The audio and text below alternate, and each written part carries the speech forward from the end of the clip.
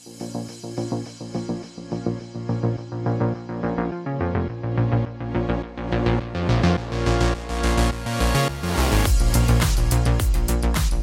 with another edition of the Wenatchee Apple Sox podcast. I'm Joel Norman, and we're joined by the Apple Sox pitching coach, Mike Callia. And yes, he will be back for year number 2 in 2024. Mike, first off, hope everything's going well with you. It's so weird for me. We get to that point where you're in season, we're seeing each other every single day, talking every single day, and then the season ends. And I'm realizing, right as we're talking right now, it's like, boy, it has been a little while since I've talked to Mike Callia, or at least seen him. So how is the offseason treating you? I know it's not really an offseason because you go into your full-time gig. Yeah, no, the off season's going well as far as Apple Sox baseball for me. So enjoying my time out at Lower Columbia year two there too, and just trying to work one day at a time and get to that spring season initially, and then work towards summer. So I'm fired up to be back in Wenatchee and build off what we built off last year. Tell me a little bit about what it's like with the Red Devils. Obviously, you guys are the defending NWAC champions. The target is on your back. Not that it isn't always being Lower Columbia, but how's it going right now? Explain to fans what fall ball was like, and now as you're getting into the winter, what you guys are kind of doing. Yeah, actually, just kind of wrapped up the fall today. It's November 30th right now at the time of recording. So sending the guys home, and it's always kind of bittersweet because now I actually get kind of a month off to reflect and get ready to roll for the marathon. But it was a great fall. Saw a lot of good things, and obviously we got a lot of players that we'll see around the West Coast League next summer. So it'll be fun, and we've got a very talented roster to build off kind of what we did last year, and hopefully make another run at this thing. I saw on Twitter a few weeks ago, you guys were doing like your inter squad World Series. I know a lot of the JUCOs love doing those. I saw you were coaching one of those teams. How'd that work out? How'd your team do? Yeah, we had a really strong draft, and we weren't able to pull it out in a 5 game series. So took it to game 5. Had a lot of talent on the squad, but no, that's always a fun thing. We play for a steak dinner, so the winner gets steak and the losers eat beans that night. So put something on the line and get guys to kind of just compete against one another. It's a lot of fun, and you know me, man, compete in everything you do, and kind of separate practices out, and it's always a good way to finish the fall as far as inter squads go. Pretty exciting. I know that just adds a little more juice in the fall, and I always love following along with those things on social media. So let's talk about this past summer with the Apple Sox. Had a few months to reflect on it, and it's one of those things that I do this with both of my jobs, Mike, where I think it takes a little while to process everything from when a season ends and even stuff that happens in the season. And especially for me with baseball season, because we condense so much into a 2.5 month season. There's a lot of little moments that you're not thinking about at the time, but then later you go, wait a sec, that happened last summer. That was a big moment. And I did that with a hockey job as well when our season ended. And there's been a lot of fun moments I keep thinking about from this past summer. Kind of wanted to ask you, I did this with Mitch and I already gave mine. So if anyone missed that, you can listen to that podcast as well. But Mike, I want to kind of put you on the spot. Off the top of your head, what were your 3 favorite moments that you would say from this past summer with the Apple Sox? Man, 3 favorite moments. First off, I think the whole summer as a whole is a moment in its own. I think I'm going to look back on that summer and really just enjoy all the experiences as far as the guys go, as far as the places we were able to play, and just working with Mitch and working with Colton and things like that. And it was an awesome time. But man, if I had to narrow it down to 3, I mean, off the top of my head, I think game 1 in Nanaimo, Toby Har came out, and I think he threw around 6 innings of 1 run ball, or I think it was no earned runs over 6, and it was a dominant outing, and I think that really set the tone for us moving into. I think we swept them. It was a big sweep on the road in Nanaimo in front of a good crowd. I thought that was just when a pitcher sets the tone and really just kind of takes over the game. Obviously, we had some offensive spurts in that game too, but I think that those really were set the tone from Toby Har, and that kind of capped off his summer with us, where that was what he was every time out. So I'd say another one that really gets me is Jaden Williamson in Port Angeles. Jaden Williamson in Port Angeles, we gave him the ball early in the ball game, and we ended up losing that game, I believe, but I think that really set the tone for the second half for us. I think we kind of understood where we were as a club, and that he was our guy, man. We had to give him the ball in that situation, and again, setting the tone for us in that second half. That hey, we weren't playing very well, man. We had to make some adjustments and start playing better together. So I know those two aren't very much things that we look back on maybe as a whole that we're too proud of because we didn't want to lose that ball game, and obviously it wasn't late in the summer. But those two, man, um, those are two huge turning points in our season last summer that I really enjoyed. Um, and then just later down the stretch, I think I got to think a little bit, man. Um, Down the stretch, who was our gosh, I got to remember which Bellingham game. I think it was another Jaden Williamson outing Is it where the we one on went the to road him. you're thinking of? Correct. Yeah. And White Queen got the start. And it was, White Queen came in and he was a deer in the headlights throwing for us. And just as far as a pitching outlook, and man, that place was packed and our guys were ready to go. And again, just setting the tone, ready to roll for us. So as far as pitching, man, our pitching was dominant all summer long. I could give you any game pretty much that we did well on. So that was easy to come to work to each day. But as far as the pitching outlook, those are probably the three games that I look back on and I'm like, man, that was awesome. I want to build off that.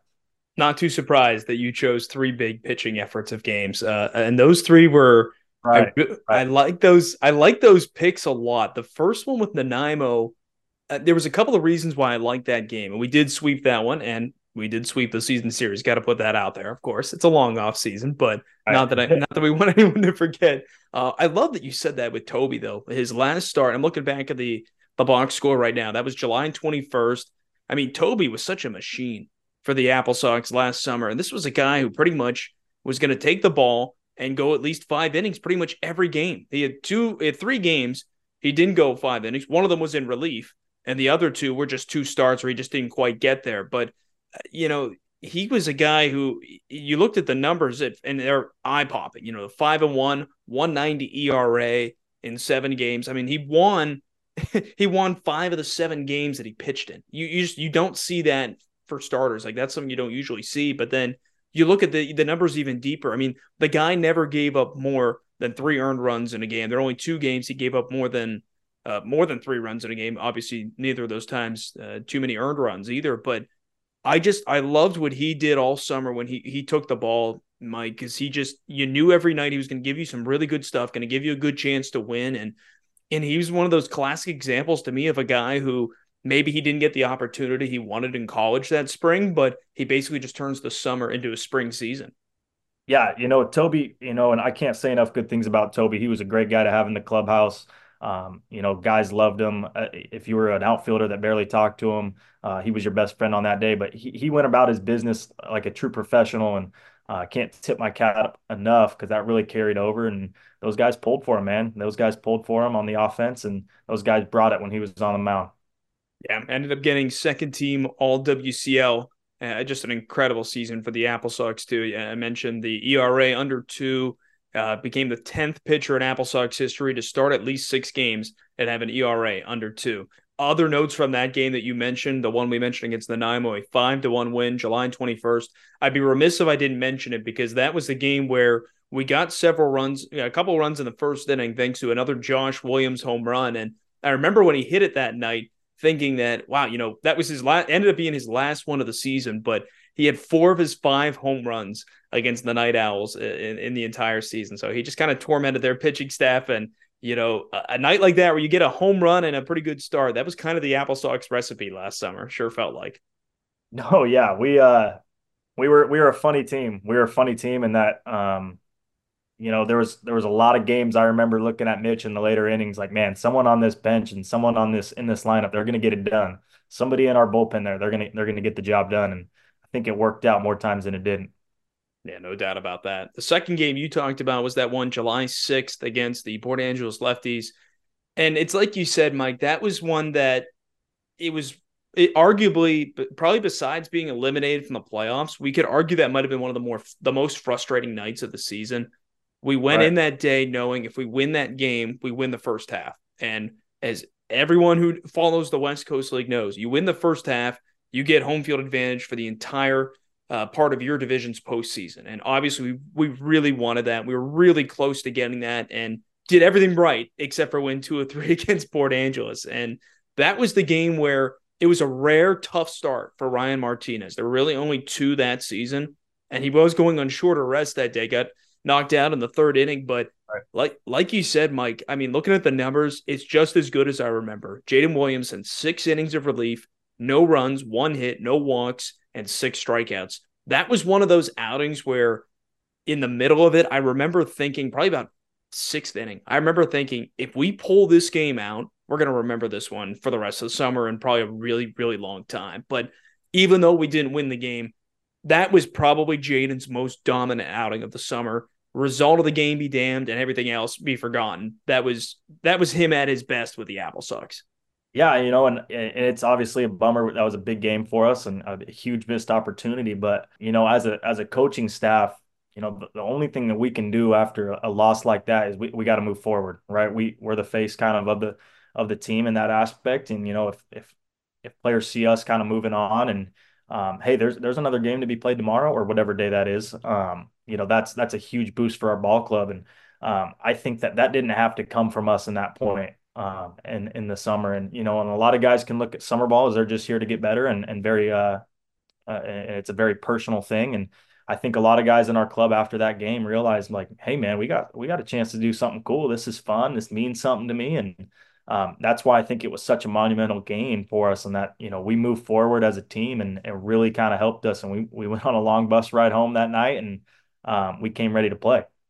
What was so cool after dropping that game was showing up the next day at the ballpark at home, probably not really wanting to play, probably not really feeling like, okay, let's get back to it. We were up 5-0, blew that 5-0 lead in the ninth, and then ended up walking it off after Kamloops had briefly taken the lead. That was just the sign of a team who they weren't treating it like summer ball. It was, this means something. We're going to win this game. We're going to find a way. So that was another moment that I really liked. That was an easy one to forget, was winning that next day too. But just going back to that outing with Jaden, that was one of 4 times in the summer that he tossed in at least 5 innings in relief and was the second consecutive game which he did that. He had those 5 innings against Edmonton, of course, the 5 2/3 innings against Bellingham August 3rd, which we'll get to in a moment, and then of course the 7 1/3 in Game 1 of the North Division Series. Who can forget that one? That was another incredible outing. Awesome. That was just like boy, it's really unfortunate that came in a loss. Right. Yeah, but going back to your third moment that you chose, that was August 3rd. What a game. To me, that was the one, Mike, where that was the signaling to me that, hey, the postseason is here. After that game, there were still 3 games left in the regular season, but that was a matchup we thought, I think a lot of ways could have had reason to expect that we might have a chance to see Bellingham again the next week in the postseason. Obviously, it didn't quite work out, but that was such a fun matchup. I think the thing everyone remembers from that one was Jaden's effort in relief, the 5 2/3 innings, 2 hits, no runs, no walks, and 7 strikeouts. But also the big home run by MJ Sweeney, that one that came in the 5th inning to give us the lead. We didn't have a whole lot of leads against Bellingham in the season series, so that was such a cool moment. MJ going yard, and he was a guy who down the stretch of the season, he sure found his groove once he really got consistent and regular playing time at first, didn't he? Yeah, he's a guy that again, great to have around and things like that. And he really fed off some other guys and he picked up on some of our older guys in the clubhouse and out in pregame. And he got better, man. He got better and I tip my cap to him. And, he's not the only one that was in that lineup that game, to be honest, that did the same thing.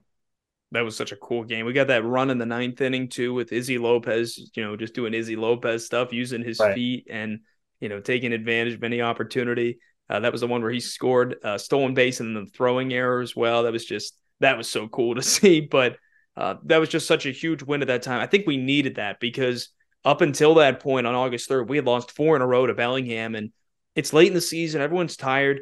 I remember thinking, like, we can't get swept. It's hard to go to Bellingham and take 2 or 3, but to get one there was kind of the right confidence boost, I felt like. And unfortunately, it would be the last win of the season, but it was that right note we needed going into the postseason.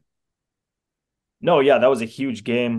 We tell guys to, our thing is to win series. Obviously, we want to win games, but if you look at things a little bigger, we want to win series, right? If for the rare occasion we're down 2 games in the series going in, we got to salvage it and at least get a game. Okay, nobody sweeps us, and that's something big that we take pride in. And to finish on that note in front of in that kind of environment, which was a packed house and a good Bellingham team, that said a lot about our team going into the playoffs, really. Yeah, that was the one where it was the fireworks night, if I'm remembering right. They were pretty packed. Was that the one? I remember your dad was in town and he couldn't get into one of the games. Was it that game, Mike? Yeah, yeah, he doesn't live too far from there, and he came out to the game. It was his first one on the road, I believe, and um, they turned. He was a few minutes late for getting off work late, and he had to stand on his car just to kind of see into the stadium because it was so packed and they didn't have any more tickets. So um, probably wish he was in the stadium for that one. Yeah, but still part of the game. Still got a chance to kind of watch that one though. That was a heck of a one. So those are your three big moments. I liked all those picks there, Mike. Let's talk a little bit. Let's give people the numbers again if they weren't familiar with the year that this pitching staff had for the Apple Sox. Under your tutelage, a 3.35 ERA, fifth best out of 16 teams, and the best mark by an Apple Sox pitching staff since 2012. You guys shut out 4 teams, most by an Apple Sox pitching staff since 2014.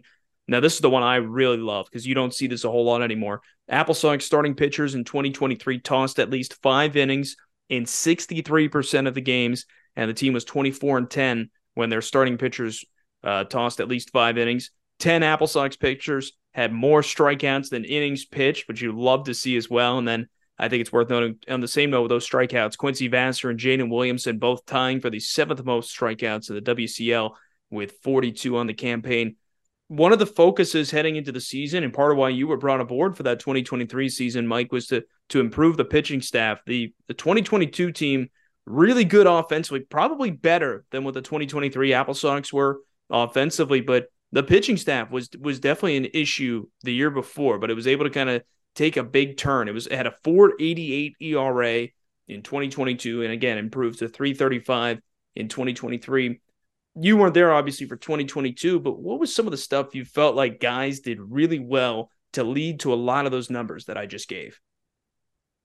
I think the biggest thing, and kind of when I sat down and really thought about what I wanted to implement over the summer, and again, tip my cap to Mitch. Coach Darlington, he really gave me free reign with the pitchers to kind of do what I wanted, and really, I just had a lot of accountability for these guys. We brought in a great roster. We had some great arms on board. We had a great mix of young guys and some older guys that have been around for a little bit, and there's a lot of experience in that clubhouse, and we held guys accountable, to get their post throw recovery in, and take care of their arms and get in the weight room and outside and when we're on the road and stuff like that. And I think that was a huge part. I think when these pitchers really think that and it's summer ball and they can just show up and perform and be good, I think that is when um, things starts to slip a little bit, right? Like we really kind of instilled in their brains that this is their summer to go earn a job in the fall and set yourself up for a good spot. So I don't want to take too much credit. Coach Darlington brought in a lot of pitchers that were really good, and we had some very talented arms that come from very great programs.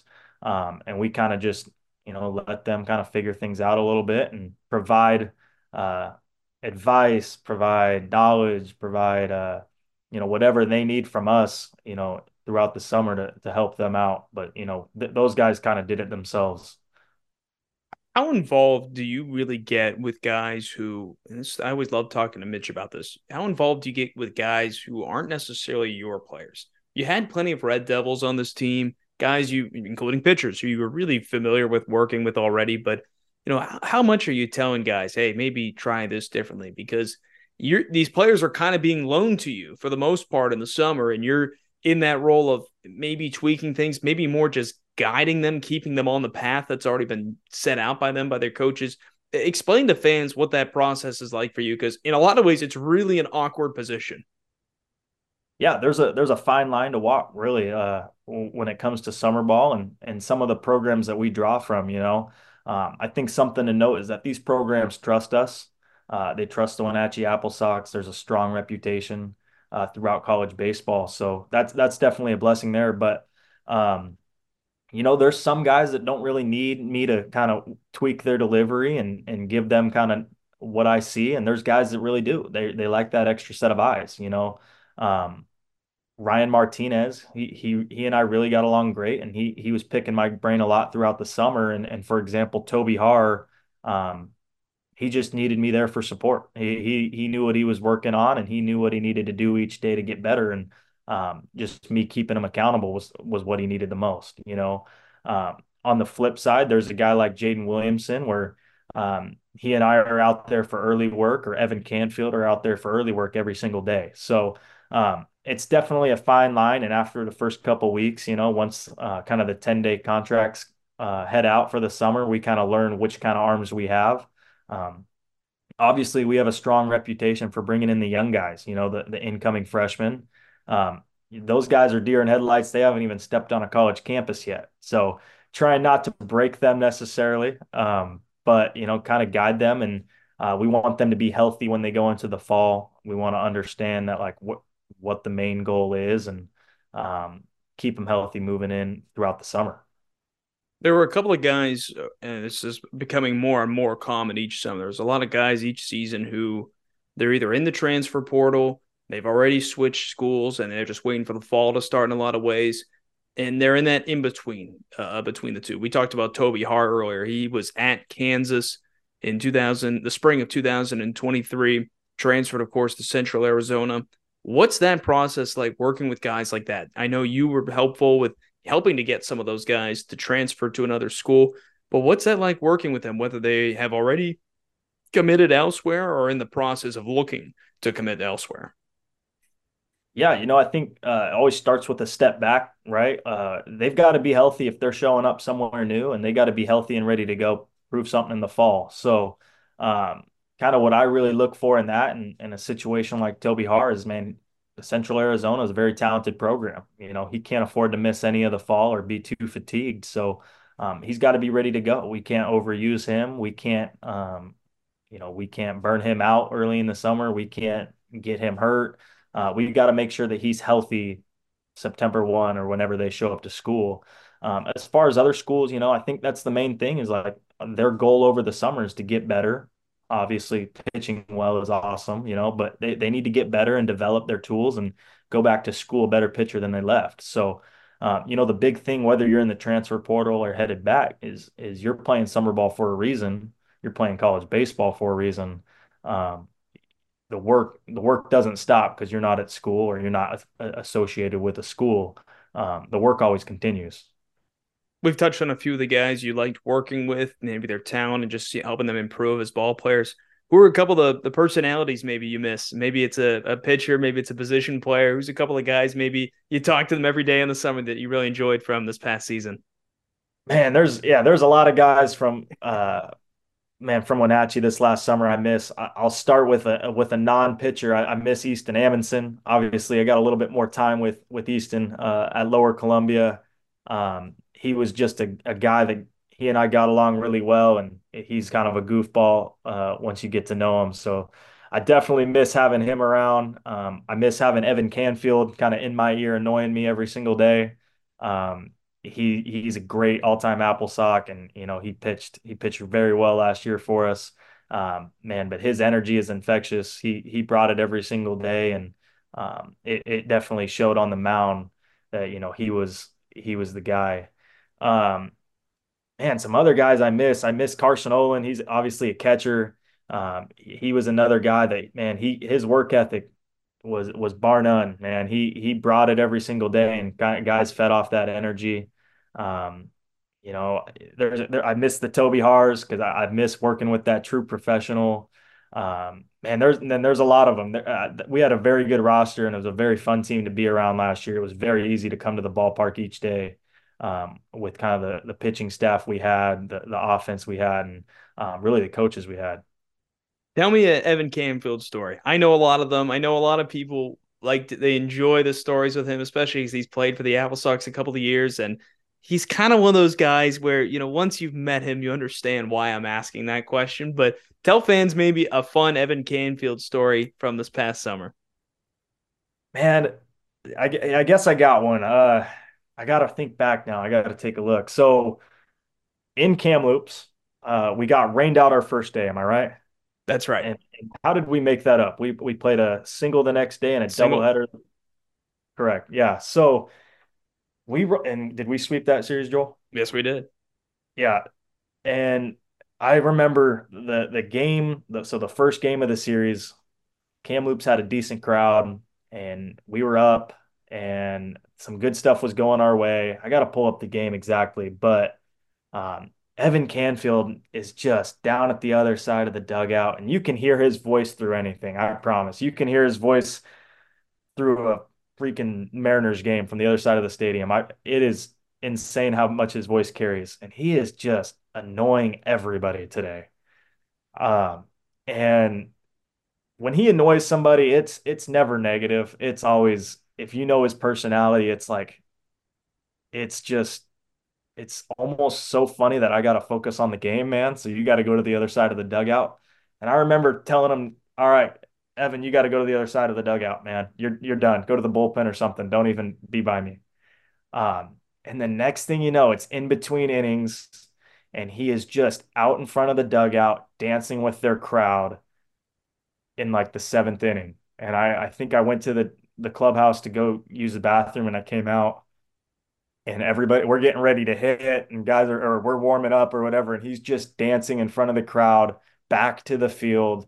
The play ball umpire's about to put the ball in play, and he is out there just living it up. And I think, that's really what I miss, right? He came to the yard every day, and he was having fun with it.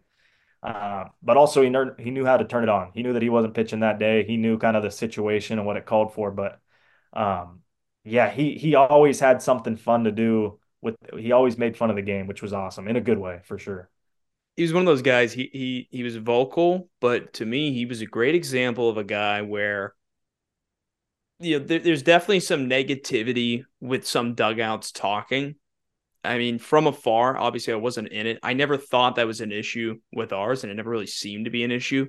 It was one of those ones where we were a vocal dugout in a constructive way, is what I was always hearing from other people was, guys were talking, but it was more of, it wasn't to, necessarily go after another team. And granted, there were times. I'm not ignorant. There were times where both dugouts are going to go at each other, but from everything I was told from what other people would hear is it was a constructive dugout. It was mostly us trying to fire each other up. Yeah, it's definitely hard to manage when we have a bunch of college baseball players, and things get chippy here and there. And that's part of my job is to manage these guys though, and that's part of Mitch's job is to manage kind of what's being said out of our clubhouse, our dugout, things like that. And we Evan really set the tone with that. I hear it sometimes, but the biggest thing we say is, hey, we got to stay on us, stay on us. And I think it's a real cool thing. I kind of go back to that final game in Bellingham. Things got a little chippy early in the ball game, and we kind of had a talk as a dugout that, hey, we got to stay on us, and when we're on us, good things happen, and we fire it up and we bring our own energy, and I think that really carries us into winning those late games and pulling for each other. So kind of back to your question, I know a little long little tangent there, but Evan's a big part of that. He was a huge part, and I'm sure he was like that in 22, where he kind of sets the tone in the dugout early in the games. He didn't have any starts for us this past summer, and so he was in the dugout pretty early on in ball games, kind of keeping guys engaged and just kind of pulling for his guys on the top step. How did he change his personality, especially as a reliever? It's not like he was a starter where you saw him a little bit last year, but the year before, Jack Moffitt, 2022, was a heavy starter for the Apple Sox and kind of a little bit more relief when he did pitch in 2023. So he was a guy who had that personality on days he wasn't pitching, but then when it was Moffitt's day, it was a different human being. What did you see Canfield do differently on days, or not even on days because you didn't always know when he was going to go, but like how did his personality shift from that? Energetic guy, dancing to the music to, okay, I'm on the mound and now it's time to dominate. Right. No, yeah, we had a system within our clubhouse, and guys kind of knew when they were going to pitch and or what days that they could be in the ball game. So he was solid in the fact that he was out there early getting his stuff done so he could enjoy the ball games. He was out there getting his early work and getting his recovery in, where he can enjoy those games. And days that he was pitching, he was a guy that he'd probably take those first 3 innings. He knew he was going to be later in the ball game, and maybe he would head up to the clubhouse and he would change his focus a little bit. He would head down to the bullpen, stretch out. But Evan's Evan. He was a guy that just he wanted the baseball in the biggest moments. He wanted the baseball when the team needed him most, and that guys respected them for it. Guys understood that his personality is not really going to waver too much. He might be a little bit more quiet when he's on the mound, but guys love playing defense behind him and hitting for him in the offense because they know that, man, this guy's really riding for us. So things change for sure. He can be a little bit more goofy when he's not pitching for sure, but he is a guy that his personality is his personality and he's not afraid to show it. So I think that's why he was really good, is that guys really respected that he wasn't two different people. We talked a lot about some guys who ended up getting all WCL honors at the end of the season. Tell me about a guy who fans may not have noticed from last summer's team who you might not I shouldn't say might not have noticed or understood how big a part of the team he was when he was with the group. This could be an early season guy. This could be a late season guy. This could be someone who's with the team all year. But give me a guy like that who stood out to you as, wow, maybe the stats weren't the most eye popping, but without that guy, we don't finish 20 games above 500. I think there's two that kind of jump off the page right now. Obviously, I want to give a pitcher, but I'll also give you a hitter. I think a pitcher that, didn't play that big of a role, but was very, very good for us was Hunter Gibson. It felt like every time he took the ball, I think he probably got the ball 5 times for us all summer long, 4 times for us all summer long. He ate innings for us. He's a great clubhouse guy. He's fun to have around, and he was around more games than he pitched in. Um, but it was at times where we needed him most. We needed 6 innings to be eaten right here, and he went out and got the ball and did it. Or we needed a big game out of him on a Sunday, and we needed to get this win and give us a shot in the later half of the game, and he went out and did it. And he wanted the baseball, and he was awesome to have around. I don't think that really stands out as far as he wasn't with us down the stretch, so that didn't really do anything in that aspect. But he was a huge part in that middle half of the season, and when we got thin for a little bit. And so I definitely think he's one of the guys. I think another piece, and correct me if I'm wrong, was Brandon Ponce an all league guy for us this year? Ponce was all honorable mention. Okay, I'm going to use Brandon Ponce anyways. I That's think fair. what people don't understand, and I'll turn the entire numbers off, is that he's an older guy, and a lot of our young guys were looking up to him.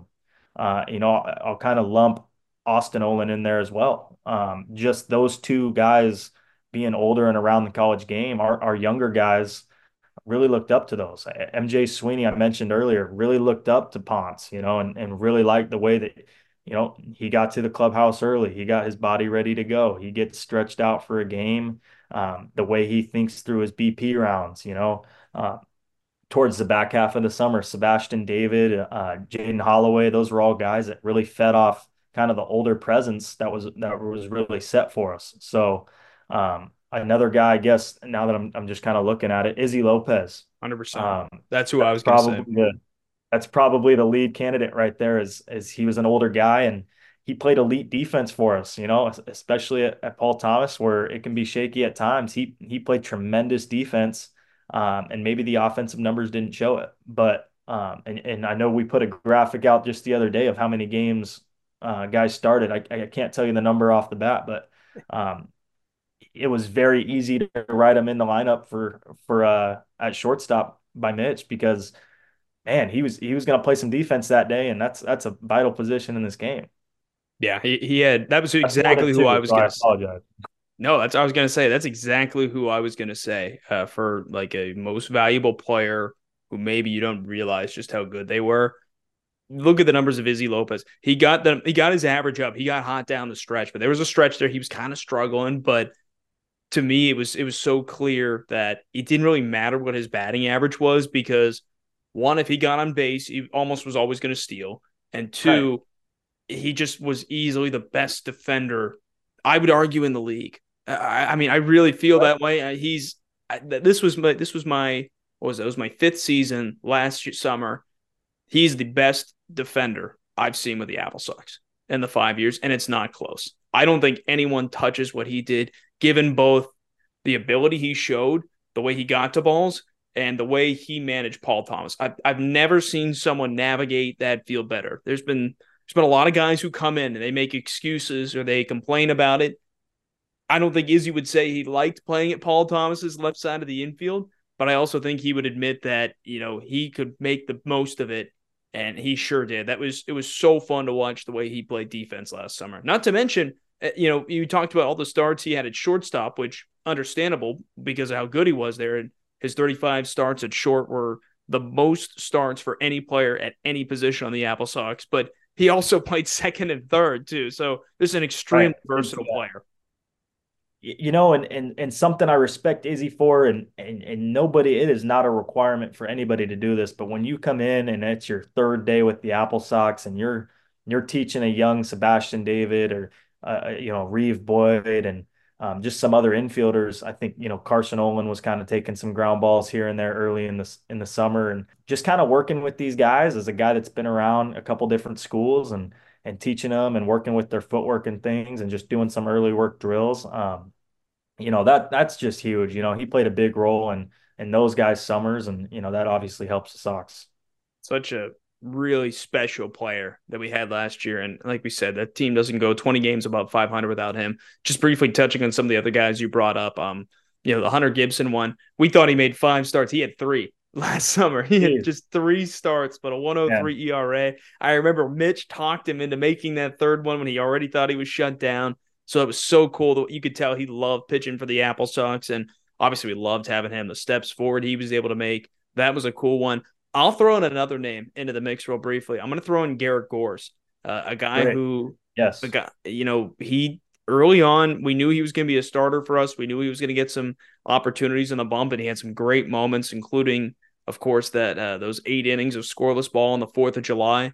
But, doing it at the plate too. I mean, that was our cleanup hitter a couple of games. He had a home run as well. It was so fun to watch him at the plate as well. I'm gonna raise you one. Not really raise you because all these guys were awesome, but I'm gonna mention Cam Hoyland early in the summer as well. I like that. We gave him the ball a lot. Typically on a Sunday or a Saturday night, and man, he early in the summer and in the month of June, he really pitched well for us, and that was a big reason as to why we got off to a hot start. Check a few people off your Christmas list this year by getting them the perfect Apple Sox gift. Season tickets and 10-game flex packs make excellent stocking stuffers, while team sweatshirts and jackets will keep you warm all winter long. Baseball season returns in June, but don't wait until then to gear up. Purchase Apple Sox gear in person at 610 North Mission Street in Wenatchee or online at applesox.com. Did you know that 21 former Apple Sox players have made it to the major leagues? This past April, Cincinnati Reds right-handed pitcher Casey Legumina became the 20th former Apple Sox player to make his Major League debut, and then the Apple Sox got their 21st former player to make it to Major League Baseball when Alec Jacob debuted for the San Diego Padres in mid-July. You might recognize a few other names across Major League Baseball: Marco Gonzalez of the Seattle Mariners, Drew Rasmussen of the Tampa Bay Rays, Ryan Kreidler of the Detroit Tigers, Griffin Canning of the Los Angeles Angels, and Michael Toglia of the Colorado Rockies. And those are just a few other players in the majors who previously spent a summer in Wenatchee. You never know which guy on this summer's Apple Sox team will one day find him suiting up in the big leagues at the highest level of baseball. To learn more about Apple Sox players playing professional baseball, please visit applesox.com and select the Apple Sox in the Pros drop-down option on the About column. So, Mike, we've talked a lot about the 2023 season, but I think you're like how I am. We're ready to turn the page, begin that full focus on 2024 and what excitement it can really bring as well. What are some things you're doing this offseason to prepare for that Apple Sox team? I know you were a big part of recruiting last year, and I've got to imagine you're probably taking an even bigger stage in helping out Coach Darlington this offseason. Yeah, I think something that's pretty unique is that we've kind of put ourselves in a in a situation where good schools really want to send guys to us. I think that's awesome. I think it's an honor, really. Obviously we're in a very prestigious league in the West Coast League, and we're a very large name brand, if you will, and the Wenatchee Apple Sox. So schools want to send guys to us. That's awesome. We're getting a lot of talented arms and a lot of talented position guys with us for next summer. So I think something that we're really excited about is obviously we got to take a look at the schedule and just kind of map out and really think, what are we going to do here and there, and how are we going to map out which guys need to show up when, and so we can, really have a shot at winning the first half, winning the second half, and making a run. So I think something unique is kind of managing the workload with pitchers. A lot of pitchers show up on inning limits, and we want to make sure that we have enough guys throughout the season to one, so we don't have to overuse guys, and two, we can use guys how they need to be used. So, it's a lot of plug and play when you get to the summer, and you don't know what shape guys are going to show up in, and that's kind of just the name of the game. But as far as really preparing for that, and we're really playing around with arrival times and when guys can show up. Mitch and I did a whole podcast talking about the schedule for 2024. You've had a good look at it. Just, what are some highlights from it for you? What are some things you're looking forward to about teams we're seeing, maybe certain dates on the schedule? What are some of the games maybe you've highlighted? Yeah, I think kind of the first thing that, Mitch and I texted about when the schedule came out was just the return of the All-Star game. I think that's awesome. Obviously, I know that hasn't really been announced yet, right? Not Uh, officially where it's going to be, but it is happening on July 17th. Right. And I think that's something that Mitch and I both kind of we marked on our schedules as, hey man, don't plan to take that time off. We're planning to be there. We're planning to be there, and that's awesome. I'm looking forward to Bellingham being a little bit earlier in the season this year. I think that's going to be really fun. Obviously we have a 4th of July night at home against Victoria, which, I think it's going to be an awesome game. Just looking at it right now, it's a Thursday night, so that's going to be a great crowd like it was last year. Um, I like kind of the more dead time in the towards the end of July. I know that can kind of be a Mm-hmm. slippery slope, but I think it's going to give us a chance to line some pitching up. Yeah, I'm really happy with kind of how the schedule turned out for us. I know it's similar as far as what teams we're playing. Um, but yeah, it's going to be a lot of fun. Obviously, finishing the season at Bend against a familiar opponent is going to be awesome. It's a cool spot. Adding Yakima is always really nice right there. I know there's a little rivalry, which is always fun.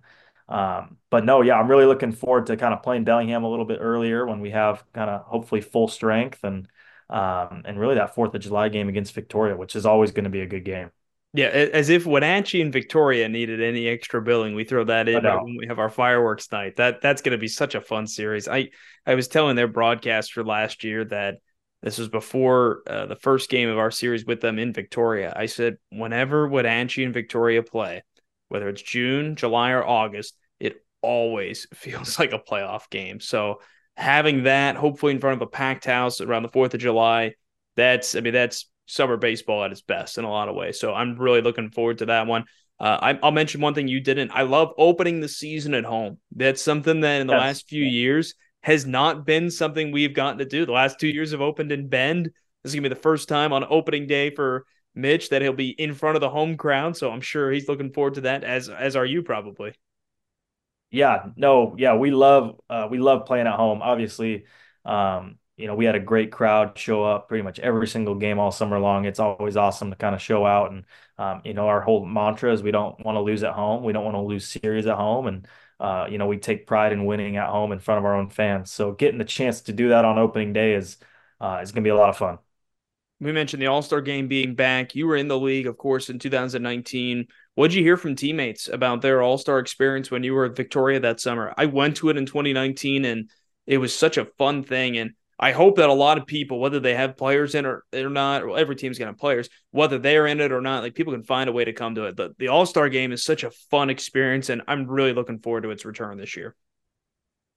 Yeah, I think the All-Star game and the All-Star break, I think it's super unique, because these are guys that are, first of all, you make up each West Coast League team, and it's guys all across the country. And when you form All-Star games and things like that, and All-Star teams, you're pulling the best of the best from around the country, and the best that the West Coast League has to offer. I think that the Apple Sox have a really good shot of providing some of that talent, which is great for us and great for the league. Everybody always says that it's fun because you see all these guys in a different setting all year long. You see these guys, and it's a pitcher maybe seeing a hitter, and man, you were a tough out mid-June, man. You really gave me a run for my money on whatever day that was. Well, now it's mid-July, and another month has gone by, and these guys are in a different setting, having fun, enjoying the game. So a lot of guys enjoying time in the Pacific Northwest, really. So I think the All-Star game, and getting guys kind of that downtime towards the back half of July is awesome. I think it's great for the sport. I think it's going to be a lot of fun. I think it's great for the league, really, and just kind of gives an experience to guys that we didn't have last year. I love it. You bring up that break down the stretch. We really get a little bit of time off. But the Apple Sox last games they play in league play before the All Star break are July 9th through 11th. Two non-league games, the 13th and 14th. Obviously, nothing the 15th, 16th, or 18th. Game on the 17th. And then you go right back into that sprint to the finish line, July 19th. And then, of course, regular season wraps up on August 8th. Mike, we talked about this last year, kind of in your introductory podcast that we did. Your love for summer baseball in general, and you've done this now with the Apple Sox. You've been in the West Coast League as a player. You've been in some other leagues, Expedition League out west as well, or in the Midwest, I should say. What do you enjoy the most about summer ball, and what keeps you kind of coming back to it each season? I think it's certainly a blessing. First of all, that I get to coach baseball for a living, right? So from being back in Wenatchee, first of all, that's a dream come true to be able to do this for another summer, another year, and things like that. So these opportunities don't come along very often. What I really have fun with is man, I get to do this for a living. I get to show up to the yard, and this is what I love doing. And it's not really a job for me. This is fun. I enjoy what I do, and I enjoy waking up each day, and good weather. As far as the summer, it's a change of pace. I love working with these guys, but I enjoy the road trips. I enjoy the places that summer baseball brings. I look back at last summer, and obviously I have some time spent in Victoria, but that's always a fun trip. And going down to Bend early when nobody on the team and you're just piecing things together, that's great. I loved going up to Edmonton on Canada Day and experiencing a part of the world that I've never really been, and getting to do that. And that's probably a once in a lifetime thing, and experiencing playing in front of 9,000, however many fans they had. Um, I think summer ball is so unique, and is that we're not going to get many similar. There'll be some certain things that are similar, but it's going to be completely different this summer, and it's a different group of guys. And obviously, Mitch makes he and I work together fantastic, and he makes it a lot of fun. But just showing up every day, and you get to play baseball, and that it's a blessing anytime that's the case. I think it's some really cool points in there, opportunities you don't always get. And the thing I think about is that when the summer comes to an end, you're pretty tired from that daily grind, the day in and day out. There's a game no matter what. You might have lost 10-0 the night before, might have won 10-0. You play again the next night. Are there aspects about that once you get kind of your rest back under you, are there elements about that daily grind you kind of miss in the off season? People might call me crazy. I don't really get like that after the season. It almost feels weird to me that I wake up and I'm like, man, I don't have to head into the office, or I don't have to head to the yard. I look Yeah. forward to playing every night. Sometimes something I struggle with, being in the NWAC and at Lower Columbia is I get 4 games in 2 days and back-to-back double headers, and I got to wait another week to go play. Mm-hmm. Uh, I love it. I love the fact, sometimes I know our guys need the off days, and we can really use it as a pitching staff in certain aspects. But sometimes the off days throw me off where I'm like, man, I wish I was playing right now. Or obviously I'm not the one playing anymore, but I wish we were out there going to war right now. And, having that off time, and, my girlfriend deserves the time, and my family deserves that time. So I definitely owe them that. But, um, there's a point where, man, I don't really feel like I ever miss it because I enjoy it so much during the time, and it's on to the next. I love the schedule. I'm kind of nervous about that that downtime we have towards the back half of July, but I'm excited for it at the same time. I'm hoping and that we're going to be busy for it and at the All-Star game. But yeah, the everyday I do miss the everyday grind pretty much immediately, man.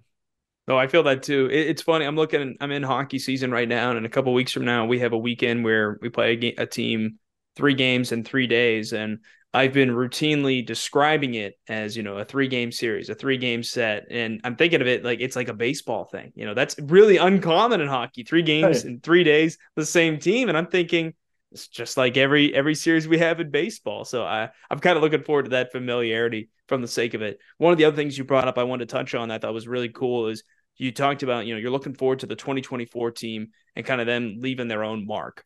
I think that's what's so fun right now is, and what makes the start of the season so special too, is we wait a long time from the end of August until, in this case, for 2024, the last day of May to get a new season start. It has a long time, a lot of time to think about every detail of the previous summer, the key contributors, being bummed about certain guys not being back. But I think the thing that excites me is now, like, I see the names of the roster, and I can't wait till we get into the new year and can reveal these to fans. But I see these names, and the fun part for me is looking at these names, and you don't have a clue about some of these guys. You guys know a little more than I do, obviously, but even then, still limited, right? But it's Right. so fun when the season starts and all of a sudden it's like, holy cow, that guy is our guy. Like, he is the big part of this team. We didn't know a lick about him in October when we signed him, Yep. but that's our 3 hole hitter, or that's our ace on the mound, or that's our closer. And to me, that's the fun part is we're trying to learn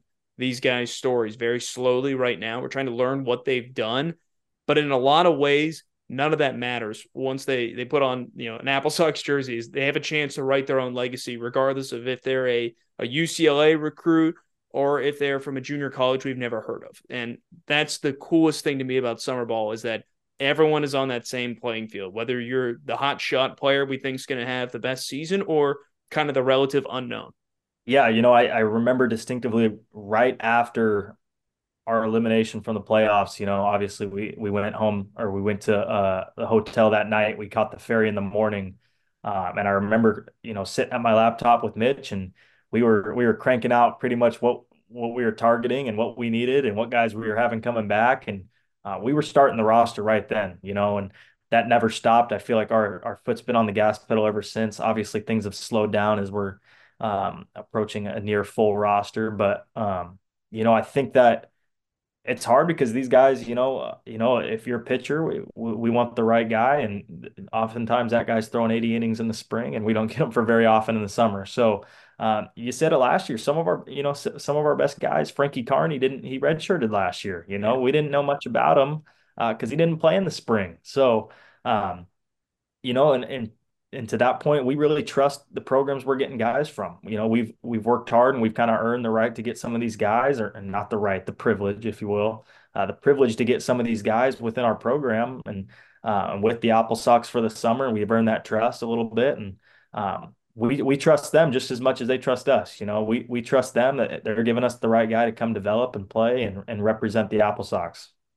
That's gonna be really fun. Really, I'm really looking forward to that. We'll probably get into roster reveal much more in March. You talked about the roster construction part, kind of full at this point here. The turn of the calendar from November into December. What's kind of what's that process like right now? Are you guys? You probably aren't. And you mentioned more teams more colleges were reaching out to you and Mitch more than before. But at this point, is it kind of there's occasional schools you're checking in with, or, oh, hey, this guy unexpectedly dropped out now for the summer, we got to replace him. It's probably a little bit easier now here at the end of the 2023 calendar year, I would imagine, on the recruiting. Yeah, it's early on, a lot of schools want to get guys placed. I kind of have a two-sided approach to this as a college coach. It looks to get my pitchers at Lower Columbia appropriately placed as well. Um, so you may or may not see some overlap there this summer. I don't know, Always like uh, that. right? But we, as far as pitching goes, is sometimes um, a guy that doesn't perform so well in the fall comes out and he throws 80 innings in the spring, and he's not coming back. He's not coming to play summer ball this summer. So then we have a hole in our roster. So um, at this point in the summer, yeah, we pretty much filled with what we think is going to be our roster. the same thing happens every year. This roster will not stick. We will not have all however many guys we have signed show up. Again, I kind of mentioned that we're playing around with some arrival times with guys, and obviously schools start later, schools get out earlier, things like that. But right now we're kind of waiting on certain programs that said, hey, let us get to January 1, see where our pitchers are at, and we'll kind of give you a guy then. We'll give you a name, we'll save a roster spot, things like that. But we kind of are full until things change, which things always change. But again, to his credit, Mitch has been working really hard at this roster. He takes a lot of pride in getting the right guys in here, which I think is something we're on the same page with. And it's been awesome to see kind of what the brand has grown, and the stamp that Mitch is leaving kind of behind.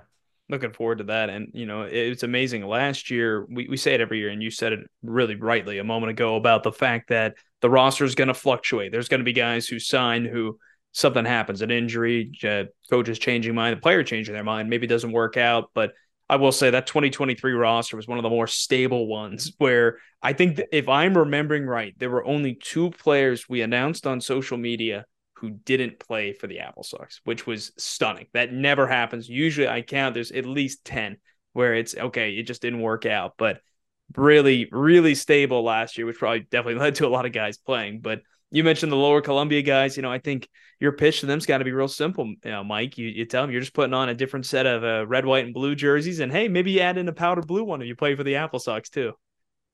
Yeah, no, they don't get much of a decision either. So I'm excited to get into that and who we're bringing from here. I think it's going to be awesome. But I think, to be honest, when you look at our our social media, and when you look at our brand, and when you look at kind of what we have to offer as far as the summer ball program, I think it's I think that there's nothing better, really. Oh, we appreciate that too, Mike, and we appreciate this time. One last question for you before we let you loose and get back into the mindset of being the full-time college coach, of course, with Lower Columbia. Right. The last thing I wanted to check with you about, what was the biggest thing you felt you learned as a coach from last season? We talked a lot about the stuff you remember from the 2023 season. What was something you learned? Maybe it was one big moment over the course of the summer. Maybe it was just something at the end of the summer. Maybe you realized. But give me one thing that you felt you really learned from the 2023 Wenatchee Apple Sox season. Yeah, that's a loaded question. I think I learned a lot of stuff. I think I learned, I think, man, that's a huge question to ask. It's very loaded. I think I definitely learned that, we've got 30 or however many different arms rolled in and pitched for us and pitched innings for us. And, it's not a one size fits all when it comes to these guys. I think I learned how to kind of manage a summer roster, if you will, a little bit better. I think we kind of have an identity to us about younger pitchers. And I learned that, we got to stick to what makes us successful and not dip my toe in other different things and stay in my lane. I think as a coaching staff, we kind of are doing a lot better job of slowing the game down. We learned a lot about that throughout the year, and kind of trial and error, and just learning what makes a pitcher successful in this league and in this game, and going through the schedule we go with. Again, you kind of caught me off guard. I think, man, what didn't I learn over the summer? To be honest with you, it was a blast, and it was a huge learning curve for me. And looking for, and you pair that with the school year and this school year, and I'm really just looking forward to bringing it back to Wenatchee and building off what we're looking to build. Well, Mike, it's been a pleasure having this conversation. Looking forward to many more, of course, next summer. Really excited to have you back with us, and I always enjoy these because, you and I can both sympathize with the multiple seasons you're juggling over the course of the year. You're in one, you're thinking about the other. It's a heck of a process to do, but really looking forward to 2024. Enjoy yourself, and I'm sure we'll talk more before, but of course, best of luck to you and the Red Devils this coming spring. Awesome. Thanks for having me on, Joel. Really appreciate it. Thanks for tuning in to another edition of the Wenatchee Apple Sox podcast. Please subscribe to it if you do not already so that you can get the latest updates on new episodes. Make sure to check out applesox.com as well as our Facebook, Twitter, and Instagram accounts for the latest news on the team this offseason. Wenatchee Apple Sox Baseball, celebrating summer one inning at a time.